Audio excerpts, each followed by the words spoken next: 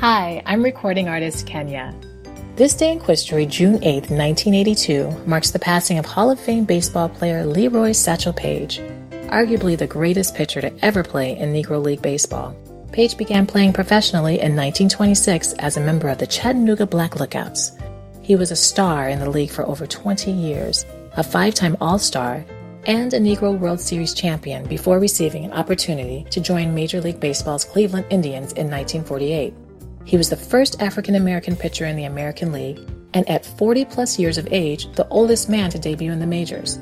Paige pitched well into his 60s, his last Major League appearance occurring in 1965 for the Kansas City Athletics. He was a 2-time MLB All-Star and a World Series champion. Satchel Paige was inducted into the Baseball Hall of Fame in 1971, making him the first player from the Negro Leagues to receive that honor.